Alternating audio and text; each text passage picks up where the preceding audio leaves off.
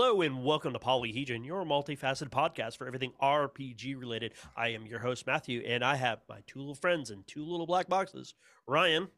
Scott's in space. And speaking of which, Scott. I'm in Spain. Being a space boy up in space. Gotta go to space. Gotta go space. Anyways, Ryan, how's your gaming been? Pretty good. Just came back from Forest of Doors yesterday and beat the fuck up. Yeah, that was the first time you've LARPed in year and a half. Mm-hmm. Basically. And there was I managed not to puke, so that was cool. Oh, that's victory one right there. I'm not gonna lie, I cut it close a few times. Right. But I'm not like fully crippled today, so that's nice. I'm able to I can walk. Hey man, small victories, that's all I'm gonna say. Other than that, D&D's pretty good. I think I have Eberron coming up. Yeah, we haven't done Strahd in a bit since we last spoke to you, dear listeners. Yeah, it's the werewolf slapping. Yeah, so great good. story. So good. And Scott, what about you? How's your gaming? It's been all right. It's been mostly aberrant. I ran a fucking great game last night. Like, it was really fucking good. Good. I'm eager to know more about that. Well, I will certainly hit the YouTube link to you when I have a private YouTube link for it. Mm-hmm. It was really good. Just a mix of like factional conflict plus like teen drama and then superhero bullshit. Hey, on point. There's a reason Young Justice is a very beloved cartoon out there. Young Justice, I have to say it that way every time I'm looking forward to the next season. It looks like it's going to be pretty good. Yep. Anything else from you? Nothing really. I mean, I'm been putting around on a couple of video games, trying to playing Deltarune, the next chapter of that. Yes. Which it's good, but I got to get into a mode for that one just because it is such a very stripped down gaming experience. It's a unique experience, just like the original was. Just like and I tried Blood Hunt out today, and it quickly lost my interest. Oh, okay. It's the free for all bang shooter.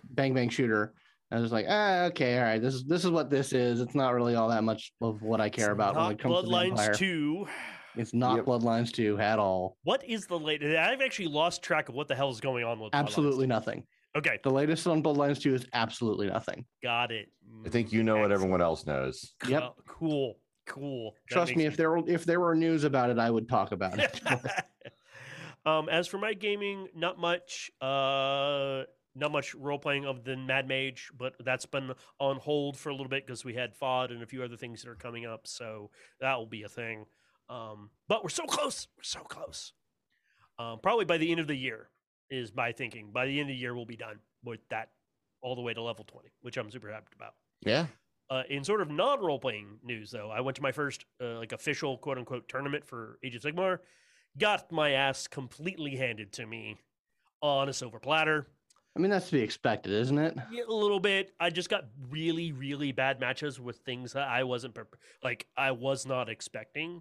Did they learn you something? Yeah, I learned a few things. I mean, everyone was super great and congenial and sportsmanlike, right? There were no bad actors. It's just I got rolled, and that's going to happen in a dice game sometimes. Yeah. But you moved your mans around. I moved my mans around and had a good time with some people. So that's what it's really all about. Good to know. As for actual role-playing stuff, I've got an idea in my head for something. Because I figured out there's one method of role-playing, like running a game that I've never done that I think may be good. Naked.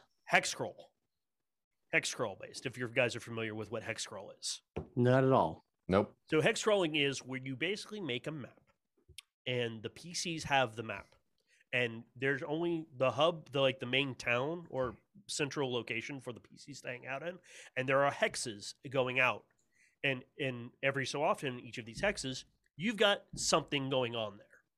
there's no real big overarching plot of a hex crawl. The whole point of a hex crawl is you're sort of letting the PCs explore and do things on their own pace without like the impetus for like like an actual story. The story like organically comes out of the hex crawl and the things they do or don't do. I've had thoughts regarding that style of play, but just not at the D&D based. Yeah, you can do it for any game if you want. You can do it any way you want to do it. Kind of like more of an open world kind of setup. Very much so. And I think one of my weaknesses as a GM I found is I love a good story, but I get too vested in trying to tell that story and not letting the players and the characters do their own thing. And this forces that completely out of my hands because I'm just coming up with content. I'm not directing the story. That's much more in PC hands. Well, it's something I'm cooking around in my head. I may put some time for put some words down on paper, as it were. But let's head right on into the news, which we actually got some really cool news. First thing is the latest Unearthed Arcana has basically confirmed what we all were suspecting for the last couple months, which is Spelljammer, everyone. Oh, yeah. Spelljammer. Yeah, Unearthed Arcana called Travelers of the Multiverse. I'll put a link in the show notes for you guys. It basically has space races. Would you like to play some space-oriented or what they call multiverse-oriented races? Yep. Space ants. Yeah. Thri-kreen are in there. From space. Astro Elves. Autognomes, which is hilarious. They're basically mechano-gnomes. Nice. There's plasmoids. You get to basically play an ooze who vaguely looks like a humanoid. I'm just a flump, everybody. Yeah, kind of. Which I really like. I think that's cool. We're going to get their version of Spelljammer, which is fine. I think they're going to overhaul what Spelljammer is all about. Yeah. Like some of the setting specifics of Spelljammer, and they're probably going to do multiverse stuff, like and going to another dimension, but not like the elemental plane fire, but a whole other sphere of prime material. Yeah, I mean that also opens the door for Planescape type stuff as well. Yeah, absolutely. Like they might be like merging those two into a single idea, which is cool. Which I'm down for. I'm cool with that. I'll be interested to see how if at all they tackle the placement of all the settings in a sort of a cosmology. Mm-hmm. That's what they used to do. Yeah. Which led to some questionably weird stuff in some cases, and how the world was organized, how the multiverse was organized. Yeah, but also I think they've been surprisingly, for the 5th edition, surprisingly uncanon. Like, here's a suggestion of canon, but we're not gonna hang everything on canon. And so they're probably gonna be like, yeah, use the stuff if you want, guys. This is how kind of it works, but we're not going to give you every nut and bolt of how it's put together. Yeah, I mean, yes and no. I mean, they've made overtures towards canon, particularly in their live play stuff. Mm-hmm, absolutely. Acquisitions Incorporated and Dice Camera Action, back when that was a thing, existed in the same continuity. Yeah. And a lot of other stuff existed in that continuity as well. It's not so active right now. Thank you, COVID. And that's strung together because those both have relationships with Wizards. That's strung together by, they generally introduce stuff and use stuff from the latest big releases. Yep. And so there's a loose web of canon. That's what I'm saying is it's not like the old canon. It's not like the old Planescape or the old Spelljammer type stuff. And in other news, and D&D related stuff of just stuff coming out, by the way, they sort of stealthily released something called a Minsk and Booze Journal of Villainy. Yep. Which is actually a complete book, complete full book that you can get a hardcover copy of if you want. I think it's print on demand. I think, you can get a hardcover premium version for $45 or just the PDF for $15.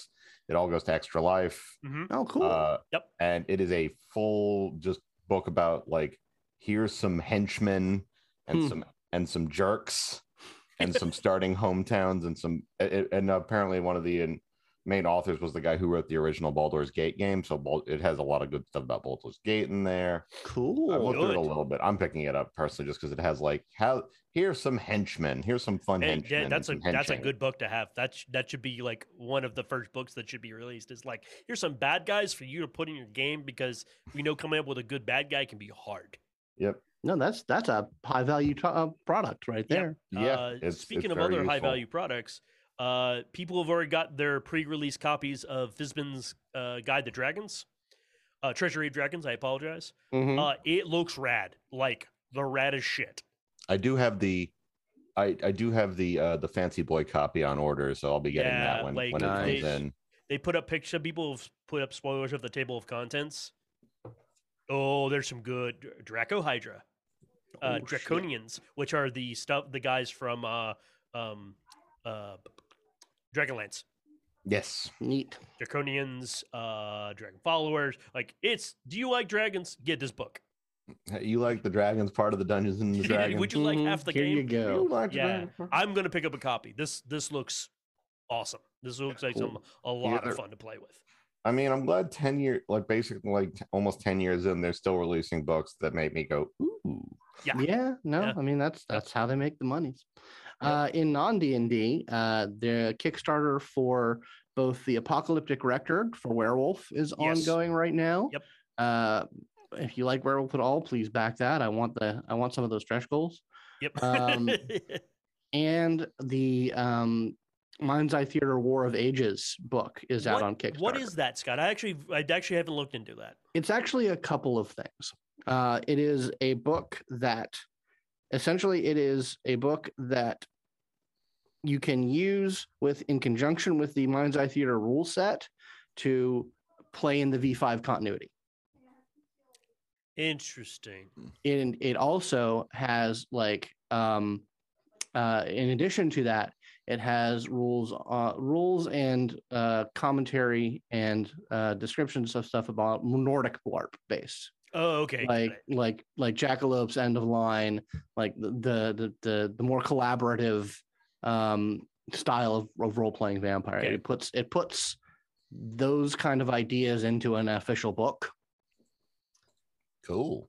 And something that they announced when the Kickstarter launched is they're actually in partnership with a Nordic LARP studio, Reverie, and they are doing a big style vampire LARP in New Orleans next November. Ooh. Which is it's Saturnalia. So it's a big vampire party, and it's in New Orleans, and it's multi-venue. They have multiple locations across in an area of the city. So it's not just one place that you're at. You actually hop around the district of the city. You have my attention. I mean, Yes. it's not cheap. Oh, Like, it's it's is Yeah, it but like not cheap. It's closer than Austin, everyone. It is marginally closer than Austin.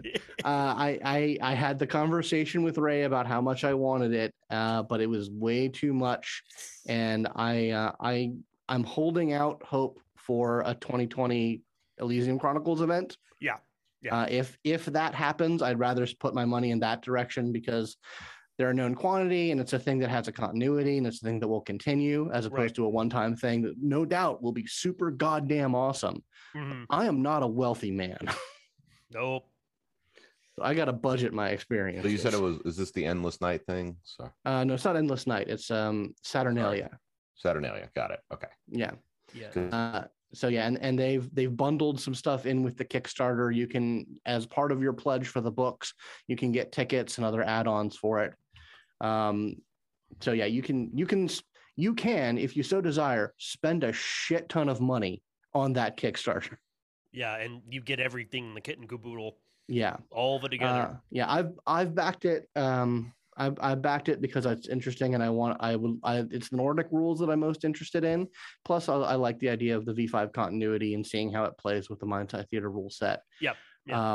So I'm intrigued by that. So I've gotten it, and it also comes with a lot of because By Night Studio actually does a lot of merch. Yeah. Like they do pins and patches and like clan single stuff. So I've gotten up, and and it comes at a pretty good discount if you do it through the Kickstarter. So I picked up a few odds and ends at the Kickstarter. Oh, so that's cool. I'll put a link in the show notes. No problem Yeah. with that. it looks real cool. Yeah. And other news, this was like released like the other day, which is because IP role playing games for established IP is the thing now, which Mhm. is the Cowboy Bebop visual role playing. Oh shit! Yeah, it is. It is going to be released in 2022 on Kickstarter. By I looked at this earlier. $500 dang dollars. Sorry, Yeah, I know. It was. Fumble, they're an Italian game. They won the Italian Game Year for Not the End. I'm actually not sure who these people are. I'm not familiar with the name. I'll look into it and report back. Well, that's interesting because that's going to come out around probably the Netflix adaptation. Yeah. There's good synergy there. Yeah. It seems like it's a synergistic Yeah. thing Mhm. going on there. So we're gonna get that in 2022. And real quick, just some small but unfortunately D&D related stuff. Legend of Vox Machina got officially yeah. released their opening, so you can get their opening animated is on YouTube. Go check it out. Yeah. I'll put a link in the show notes. It looks It's going to good. be on. It's going to be on Amazon Prime. I think that's how I'm going to consume that story. Yep. And that will probably be much more condensed and you'll get what you want. And everyone that is their character, they're voicing them. Mhm. So it's going to be the I mean, actors doing that's the ideal scenario, I suppose. And then I'll finally understand what people are fucking talking about. it. I know. I will give it a chance just so I understand. Yeah. And I mean, the last, it's probably going to be really cool. Sure. Yeah. Well, yeah, I wonder. fingers crossed. I got to look up who's going to voice Vecna. I want to see who's voicing Vecna. I mean, it'll probably bring Mercer. Probably. Probably Mercer. Oh yeah, Mercer will- Mercer's he's just every NPC they interact. It's just all right. Mercer. All right, Matt, we're gonna need you. Not Matt. Our Matt. Yeah. I'm doing a bit. Here's a pack of cigarettes. I know you're gonna need this to really get your rasp on. Just let us know when you're. Oh, here's also a fifth of whiskey. That'll get your voice probably somewhere in the range of raspy enough to be Vecna properly. I know you're a professional. I'm sorry. That'll be. I'll have to look at the credits about how many people Mercer's going to actually voice. That would be. I would love it if he was like over 50% of them. It was just him. He's like, guys, you're paying me a lot of money to do this. Guys, have you ever felt like you're just talking to yourself sometimes? Yep. Yeah, that'll be fun. And the last little thing, I'll put a link in the show notes. The level up for advanced 5e by the In-World guys are up, and it's Kickstarter's up and running. So I'll put a link in the show Okay. notes if you want to back Have it. they? It's I'm doing guessing real good. they've already achieved their goal. I'm guessing. Yeah. I think they're at 400,000 out of their 40,000 that they needed. I think so. They're like 10 times. I'm sure they got them stretch goals ready. Yeah. Yeah, there's another Kickstarter going off for gummy minis, which are like little gummy goblins. It's just a cool little fantasy thing. But the cool thing about it is that over PAX last weekend, PAX Australia, which they did all online because reasons. Yes. It's Australia. They had a game that was in collaboration with the Gummy Minis people, in which they had basically special spicy versions of the gummies. Oh yeah. So if you like watching funny people attempt to play D&D while eating progressively spicier things, it was real funny. Hot Ones has made an entire, media thing around watching funny or interesting people eat progressively spicier things. This might work. Well, trying to hold a conversation. Well, yeah. It was just delirious from pain. Yes, they were all very delirious by the end of it. And it was very funny. I enjoyed it. I think hopefully they'll put that up on YouTube because that was just a fun time. Well, when you eat that much spicy stuff, your brain it's like doesn't know what to do. So it's just like, I guess we'll just dump these endorphins here. You're just dumping endorphins hope that'll in do your it. brain. You go a little cuckoo for a little while just because your brain just doesn't know what to process. And it was very fun to watch that in real time. All righty, folks. Any more news from you guys? I'm tapped out. My news spigot's all dry. All right. Yep. All right. I got a case of the. Oh wait, I was gonna say I have a case of the drips because my, just a dripping spigot, but that doesn't sound right. No, let's not go there. Back it on up. Back it on up there, sir. It's like So that we're thing I just said going to about head those right kids on to that the one time. main topic, which we're talking about the world, everyone. Oh, What is it? What is it? What does it mean? Who lives there? Why? Yeah. Well, in Like- Aboriginal cultures, it was first created. What? No, I'm not gonna do Yeah. Well, hey, that's actually part There of it. was one. Actually, There was a time when there was no earth and sky, and then no. and a then some bird, dude with I a giant think. cleaver came and ripped it in twain. And there was sky. And then and there earth. was water, and then the separation of waters. It's a mishmash. A whole bunch of stuff happened. And you know, when you're trying to do world building, you don't actually need to come up with a reasonable creation myth. But it does probably. But that is an example of a thing that might be very useful for kind of setting a generalized tone for how people think of the world they live in. Yeah. Yep. So what we're talking about today, Ryan already gave it away, is world building. If you haven't already guessed, it's about making the setting that you're going to run your game, no matter what it is. Now, typically, this can be for like whole new like a new IP type of situation where you're making something entirely new for like D&D or something, or sort of setting the parameters of an established world, like World of Darkness. Like, what is going on with Kane, and where is he at? What is he doing? That kind of And, stuff. and then it can go down to the small scale of like, what's my city like? Yeah, what's my city like? And you know, and when you're talking, you know, VTM, yeah, what is Des Moines? What is Des Moines by night like? Like, what is? Des Moines by night. Yeah, sure. There's vampires in Des Moines, right? Like, why not? What's it Anywhere like? humans gather, the kindred will suck on the vein. Yep, that is true. And so that's what we want to talk about tonight is just get sort of suggestions, ideas for world building, what it is, what are some best practices, as it were. Obviously, there are tons of people out there that have talked about this before us and will talk after us because... And we may have talked about it at some point in these multiple, just tons of episodes and have completely forgotten that we did. Oh, we've definitely suggested like certain things and talk about settings and stuff, but I don't know if we've dedicated an entire episode just to talking about world building. But regardless, so first off, what we kind of alluded to, but what's world building? What's the point of it? Why would you want to do it?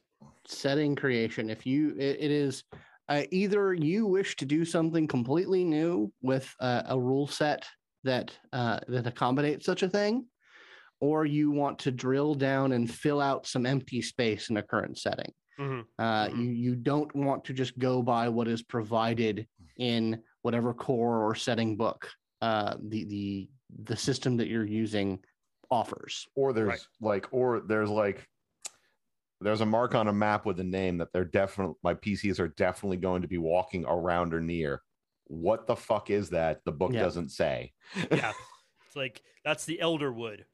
Okay. What goes on in the Elderwood? Is there someone in charge of it? Would someone be upset if you went there? Is there a boogin in the wood? Like, is there nothing? Does it operate on dream logic? Yeah, exactly. Maybe there's a hag there. Yeah, because we're all part of world building, and it happens a lot, not just during the game, but it happens. Majority of it probably happens before you sit down for session 0 or even session 1. It's you, the GM, the DM, going down and going, what kind of world do I want my players to inhabit, and what are sort of the parameters? What are the physics of it? Does it? And the difficulty of world building actually comes, it's what leads to these, these great setting books like the Forgotten Realms and Eberron, all that. That's why they're so popular, because a lot of people really don't feel super comfortable running a game unless they can answer some of the big sweeping questions about a world. And it's really sometimes hard to come up with, like, I don't know, man, you're a cleric of this god.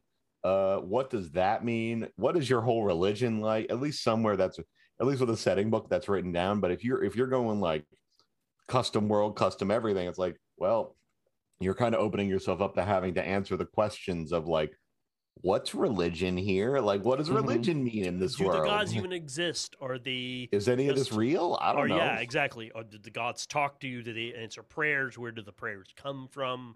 And then you just have the day-to-day stuff. What is the structure of the religion? Is it very individual, or there's actually like a church structure? like an organized religion, or is it all individual based? What's going on with it? Is it a monarchy? Is it some kind of fantasy republic, or Yeah. whatever? And then like moving beyond stuff like D&D, you can do world building in an established setting that's more sci-fi. Like particularly if you're traveling amongst the stars, you can literally have a world that is not mentioned in any books that the PCs go to. Yep. An actual planet. And With of course, it must have the obligatory only one biosphere, like one. It all has to be one I feel like if any of our listeners who have been or who are our patrons know how I feel about the single biosphere planets. It's like, no, there are oceans and also a desert somewhere else. Fuck that. It's not all just green trees. It doesn't work like that. There is no such thing as a forest planet. Excuse me, it was a forest moon. Okay, still. I will burn you alive.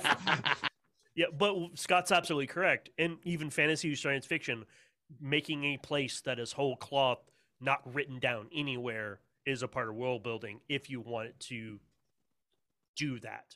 Because you want to introduce a new thing that hasn't been introduced. The things you have to think of are very much like based around, well, what are you building for? Like, what game are you building for? Yeah. Like right now, I have taken on a project where I have to build kind of I'm taking part in a multi-genre thing, so I have to think of like a single place, like a single very self-contained world with some very specific self-contained rules. Thankfully, there is a bit of a template out there for like kind of how these things are put together, so I kind of have a leg to stand on in how I weave the overarching themes of how worlds in this multi-genre thing were put together. Mm-hmm. But the questions you still have to ask those questions, like, is there a religion here? How does magic exist here? If so, how does that even work? Like, what do people dress like? What's their culture? But world building is very much about generally asking the big questions. Yep. Like asking and then answering them, because you need to understand. Because when a player has a question, you want to feel confident and competent to go, blah. This is what's going on. Even if it's 2 sentences. Yeah. Even if you were just like, no, it's just the Catholic Church, but with lizard people. Like, sure. Whatever. That could be a reasonable answer for how it works. It's the Catholic Church, but hidden lizard people. That's... Like, if you need a breakdown of how the structure of all this works, yes, including the dark parts. Anyway. Yeah. Yeah, and that's a part of world building. Now, there is such thing, because world building is a really good vehicle which can spur ideas. Obviously, you were already talking, like, as you can hear from me, Ryan, and Scott.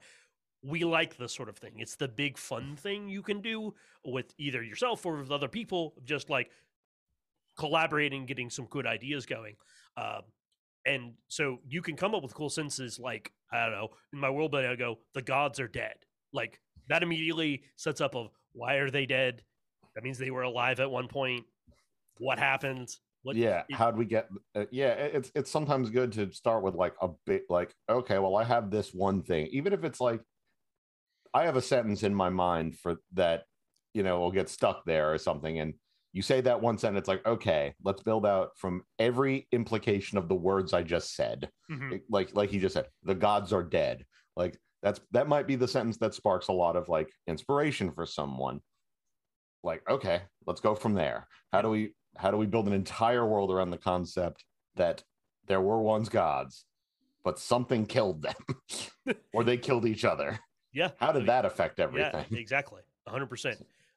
It's but there's also the issue of something when you're world building especially from the ground up, when you're making your own sort of setting, let's just say D&D for ease, but anything can work, is like, you can overthink it. Mm-hmm. You could put 1,000 hours into writing out your setting, but your PCs only interact with 10% of it throughout the entire course of the game. So yeah, we've gone on the like, well, what does it do? But really, when another important thing to really consider is how much is enough to start off. Like, your PCs are going to be walking, hopefully, a path that at least you can understand where they might walk. Like, you can at least even if you give them as much freedom as you could possibly give them, there is still some limitation on where they're going to be able to go given their means as players. Like just going back to the stock standard example of D&D, right? PCs who aren't like of a certain level can't just flit around, and just teleport places and shit. Mhm. They can't plane shift. They can't do any of that. Vampires, for example, can't just move cities. It's not. It's an ordeal. It's an ordeal to do so. I mean, playing a vampire, which is a vampire who owns a van, is a whole character concept, one that moves vampires between cities. That's a whole thing. And that, was in the Vampire the Masquerade setting that was actually kind of neat, like being a vampire whose whole responsibility is to get people out of cities and into new ones. Yep. So, but okay, so where your PCs, at least for a time in the arc, are going to be. So you have to at least know the surface level of what's going on around them. So don't like crush your mind thinking of the entire cosmology and the entire history of your universe. Maybe at this point, just worry about this town and the town over. Yeah, that's. I mean, it's good to have a very top level view of things, right? Because who knows, put your focus on the things that the PCs are most directly tied to. Yeah. And that could include things that are not directly on screen at the moment, like going to Vampire for a moment. Who are these people's sires? Where are their sires? Yeah. Is their sire in another city? And that like is a thread that you have dangling there, which owes some thought, because who knows when the PC is going to pull that thread. Absolutely. Or when you decide to pull that thread for the PC. Yeah, exactly. You're going, they're doing this thing. I think their sire would probably be involved in it in some level. Now they're going to interact with, and this will be an interesting story for that character and their sire and everyone to interact with each other and see how they interact. So another layer of complication of this is and this is kind of a decision you don't have to, like, this isn't a hard and fast thing that you always have to do, but you have to decide how big of a ripple do the PCs make, and how much does the world move when the PCs are just not doing anything? How much does the passage of time affect the world around the PCs? How much do you want to keep track of things going on in the background? Yeah. That's which you might drive yourself insane doing that. So be very, very careful. Yeah, it depends on really how much work and workload you want to do.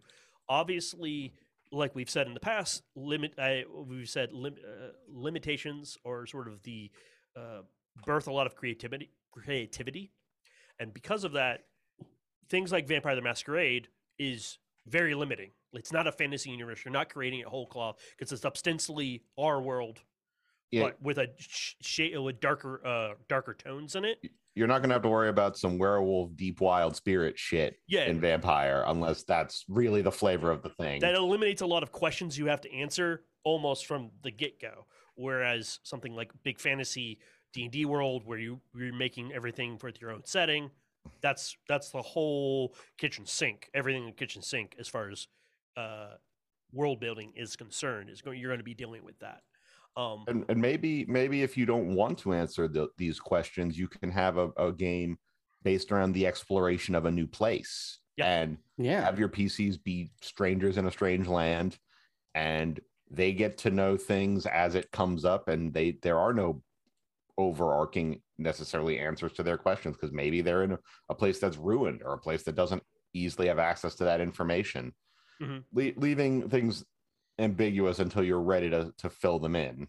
Yeah, that's like you said, the advice they gave earlier about try to focus on what's connected or interacting with the PCs is a great way to sort of, if you want to restrain your thinking and you don't want to have to answer the really awesomely huge big questions right away, that's a great way to do it. It's a way to make it a manageable chunk, and then just add things as the PCs move forward into the setting. Well, and that's also a good way to keep yourself from wandering too far away from the spotlight of the PCs. Yeah. If it keeps things focused on them, the things that they're interested in and doing, as opposed to embroiling them in a plot that's happening, at a level of interaction that they don't really do much with. Yeah. So you will tend to avoid we're sitting on our hands and not really being able to interact with this in a meaningful fashion because it doesn't have anything to do with any of us. Or you really want to avoid the situation where two important NPCs, you the GM are having a conversation with yourself in two funny voices. You definitely don't want that. That's real and bad. the You don't PCs want aren't that able to do anything about it. If you can avoid that situation, it has to happen sometimes. Sometimes you might have hanger on NPCs that might need to talk to other NPCs or do something like that.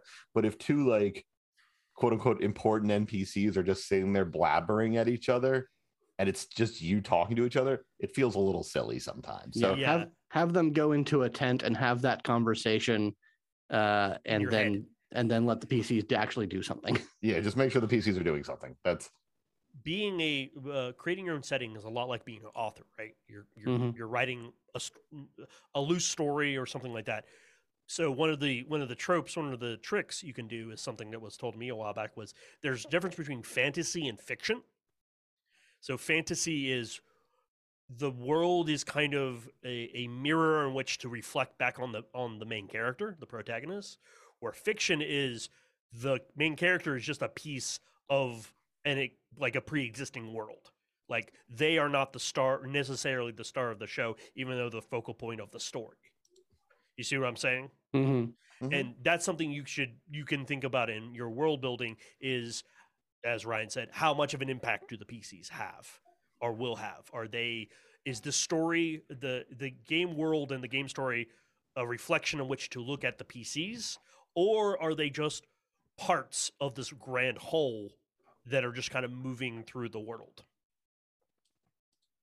And it's okay to have the PCs not be like world-shattering, like influential figures. It's okay to have a D&D game that begins and ends in the same like geographical location. They don't necessarily have to always save the world, as it were.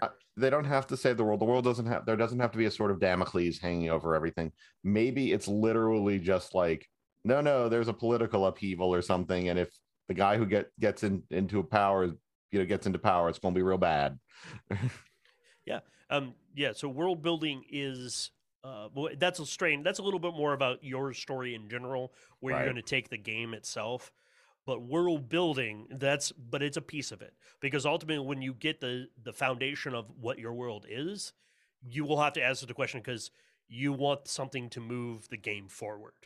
And that's going to how you make that foundation will bleed into what propels the game forward. So because you're going to have the steady state, world state, I forget what they call world it. State, yeah. Yeah, world. There's the world state, and then something happens to change the world state. But you need to understand what the world is to begin with before you can have that world state to even be established. Yeah, I mean, you got to know what the status quo is so that your players can disrupt it. Bingo.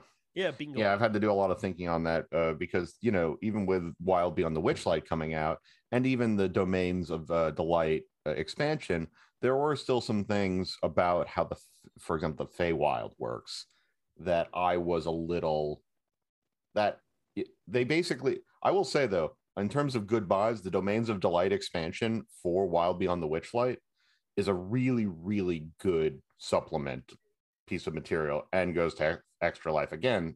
So get it, because it basically gives you all the tables one would need to put together one of those Feywild domains, and gives you lots of just tons of ideas as to what are the constraints. Puts a little constraint on the chaos that is the Feywild. Yeah. Like, hey, what's the weird monstrous aspect of the Fey that rules this place? Is it a radiant being with glowing eyes? Is it an animal critter? Just sort of, here are the things that it kind of maybe can. Obviously, do whatever you want, but if you're looking for at least just ideas of what it quote unquote can be, so it's good to have some constraints. No, and that's also another thing we should talk about world building. There are tons of tools and resources out there for world building. Trust me, this is such an important part to people, why people role play, and especially run games, that they have created tools out there, and I'll try to find some and put them in the show notes for you. Like there are some that are like, would you like the random history of your world, this fantasy world? Here you Mhm. go. Click They a do button, kind of put like- some parameters in, bada bing, bada boom, you're done. They have like some kind of those talkbot AI generated Yep. generated things, and I don't know if one of the more fun videos I've ever seen is just like people taking like a very simple phrase and just kind of letting these bots just go to the moon with it. It's some funny shit can come out of it, but at the baseline they generally spit out some pretty good ideas. Yeah, because sometimes, and like we said earlier, you just need like a sentence to start with, like something that makes the world interesting or unique. I know I said the gods are dead. I'm trying to think of another really cool idea for ones that you can have. But there are some. I don't know. My brain's wandering now. Too much food. Oh man, I'm jealous. I wish There I is a single substance on a single planet that drives the intergalactic economy. Yeah, there you go. Perhaps, yeah, perhaps it must actually, flow. that's it. The spice must flow. Mm-hmm. That is Yeah, exactly. like that's your main line right there. What is the pitch of the game to get you sort of in the mode for what the game, because the spice must flow. There's so many words there. It's like, what is the spice?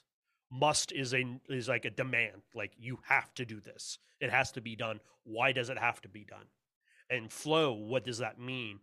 Is it just like physically move out into the universe, or is it a philosophical situation? So I guess we keep coming back to the generally. I think a really good idea for maybe a world building is like find a phrase that really like that you like, pick a nice phrase, because I used to know a lot of people who would carry around notebooks with them because they were songwriters or write poets in general, and they would just write like 6-word phrases down that it's like, this is a meaty phrase sort of thing. Like I can write a whole song or a short story based around this idea.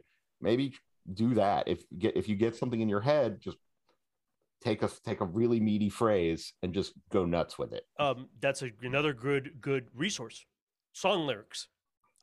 Yep. If they're already going to create these like meaty phrases, these phrases that really stick with you, that can have a lot of power to them, go look up your lyrics to some of your favorite songs, because I'm sure one or two is going to stick out at you. Especially if you're a person in your mid-30s where all the music you listen to is probably the same music you listened to when you were in your 20s at this point, and you don't listen to any new music. There's probably a reason that you're still listening to the music you're listening to today that you were listening to 10 years ago. So go look at those. Yeah. The stuff you've been listening to for 15 years.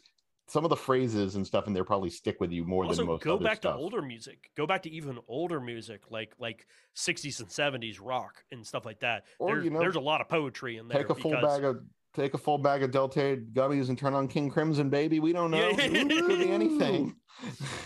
Also, world building. Obviously, we've coached it in like author terms, like the idea of writing it down, thinking about it. But also, any other media will help you world build too. Go watch a movie that you're like, I want my game to feel like this movie. Right. Pick like a genre, like watch a genre film. It's like, well, I definitely want to invoke this genre.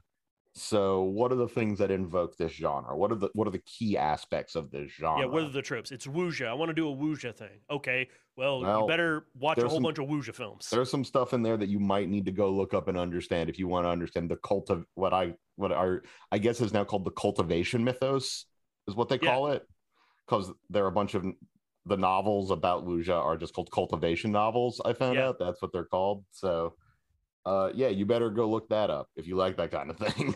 Yeah, just understand it a little. World building requires, that's another thing. Research, in general, just research. If there's something specific you want, or something you're trying to invoke, you need to go look it up. Sure, you can create a whole cloth, but if you are looking for something specific and you want to make it feel genuine or authentic. And you mentioned another piece of I am probably going to be doing 2 pieces for this multi-genre thing I am doing, and a wuxia thing is one of them. So I have been looking up a lot into the actual the Taoist dancing of pacing the trigrams and like what that actually means.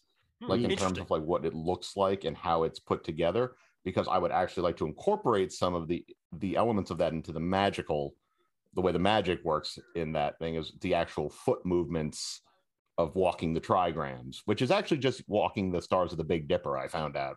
Huh. Yes. Interesting. I have Yeah. almost no idea what you're talking about, but I think it's cool regardless. Geomancy. Oh yeah, that's awesome.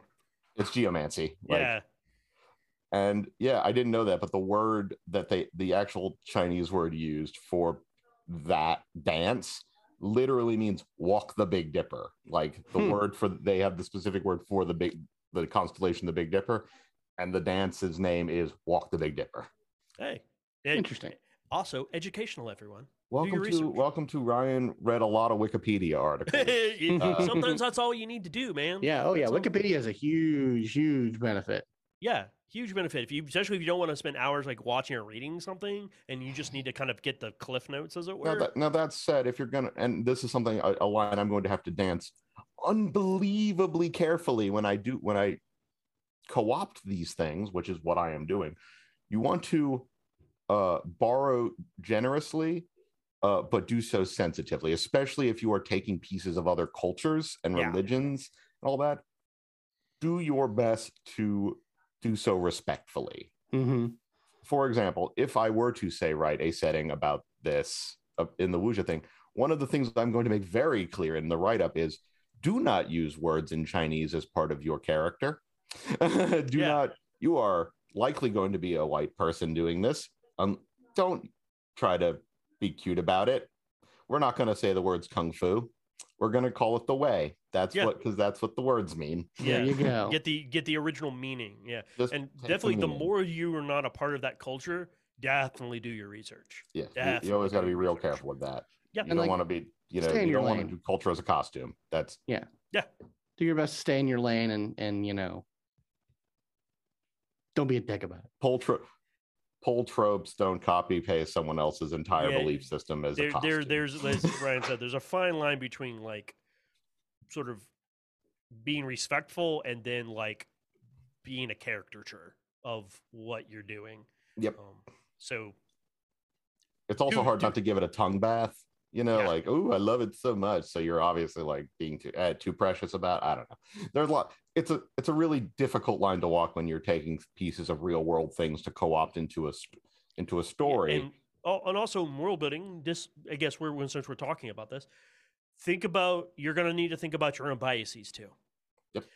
You're going to have some unconscious biases. I don't care who you are, what you are, where you're from. You're going to have these subconscious biases that you'll need to try to examine and try to see. Yeah, you're playing with your friends. It's probably not going to be a big deal. You're not going to offend anyone, but try to be careful with that. Well, but that also really depends on what you're writing for. If you're writing something for the DM's Guild, you have to be very clear and very careful about including this kind of, like, being careful what you include, because eyes are going to be on this. If you're in a thing that's publicly searchable and your name's on it or your name's associated with it, you have to be, you have to make sure you're crossing your T's and dotting your I's on making sure you are acting right and making sure that your world doesn't have anything in it. It's just like, there have been some instances in the last few years of some setting materials out there that's just like, I don't know if you guys are supposed to have co-opted that particular piece of history or erased that piece of history. Maybe don't write a piece of alternative fiction where certain aspects of American history never happened. And just so you can avoid the uncomfortable discussion of it at the game that you're playing. Yep. I think the base it boils down to consider your audience. Yeah. If it's just like, your bros at a table, then sure. it's not a license to be shitty and appropriative, but you're not going to have many eyes on you. So, as long as you're following like basic guidelines of respect, then, maybe you might have a little bit more license to do some stuff that you just shouldn't do if more than just a very close circle of eyes is on you. Yeah, or the examination doesn't have to be as tedious or as thorough as anything else would be. I would say to that. But other things for world building, what should we think about when we're doing world building? Obviously, we are sort of bleeds into the game because the game itself needs to be on the foundation of the world. So we need to figure out. Well, I think one of the biggest things would be what conflicts exist in this world. That's a good one. Yes. Yeah. Well, that is one of the most important things. On which axis will your PCs turn this world? Mm-hmm. Because a world that is a genuine utopia, there's only a limited amount of stories that you can tell in that kind of world. I actually got a really good piece of advice from our good friend Dolores one time. It's like one of the first things they thought about whenever they wrote a world was, what do the people there wear? Oh yeah. What is their clothing like? Yeah. Do they have adornments? Do they have a specific style? Are there certain colors that are forbidden? Are there certain colors that are required? You know, do those colors mean something? Like, just what do the people there wear? If you're going to write like a whole world or have a whole culture, yes, because you're going to see a lot of you can see a lot of like what the culture actually is in how the people dress and how they live their day-to-day lives from the ground up. Like, and that's sometimes a good place to start. What's the everyday for a person who just exists here? Yeah, those are perfectly fine questions to ask and answer. Scott was also correct in like the conflict. I really like that one because I immediately thought of the Expanse. Yes. Look at the setting of the Expanse. Absolutely. You got Earth, you've got the Belt, you've got Mars, and then you've got something else out there that's well beyond anything that the initial conflicts that we see is there. But Mars, Belt, and Earth all together, besides all the other questions, like why is there a conflict? What's the source of that conflict? Or if there is no conflict, how? Yeah, why is there no conflict? Because that's just not a norm. Weirdly, I know this is sad to say, but a bunch of sentient beings in one place, I don't understand how there is no conflict. There's always going to be conflict. Yeah. So if there's some sort of society that has none, how did they achieve that? Is it cool? What's the cost? Historically, peace in the world is actually an abnormality. In the history of mankind, peace is actually an abnormality. Because usually some butthead wants something. It only happens when there's a confluence of certain events and people working really diligently to make sure it doesn't happen. And so, hence why World War I happened. There was someone who was working very hard to keep all the peace between many of these nations, and then it all started without that person. It started falling apart very rapidly, and then war and conflict happened. So that's important because that can be in a story unto itself. All these people are at peace. How tenuous. But it's tenuous, or there is this one thing that the PCs will interact with that causes the conflict to start up, or at least are in the presence of it, saw it, were around it, were near it, know of it, have a connection to it, have stakes in it. Yeah, they don't have to be the one who caused it; they can just be a bystander in the situation. That might be a lot to put on it, like depending on the potency and like the characters involved. Yeah, just have them have some stake in it. Like sometimes you don't necessarily want to do you caused it, you monsters. Nah. You don't want that one necessarily, or you do, or I mean, or that could be like, no, we really didn't though. We were just there. Oh god, we were just trying to get rich. We pulled the idol out of the statue. I don't know what's going on. Yeah. Now you're in front of the king, and now he's defaming you.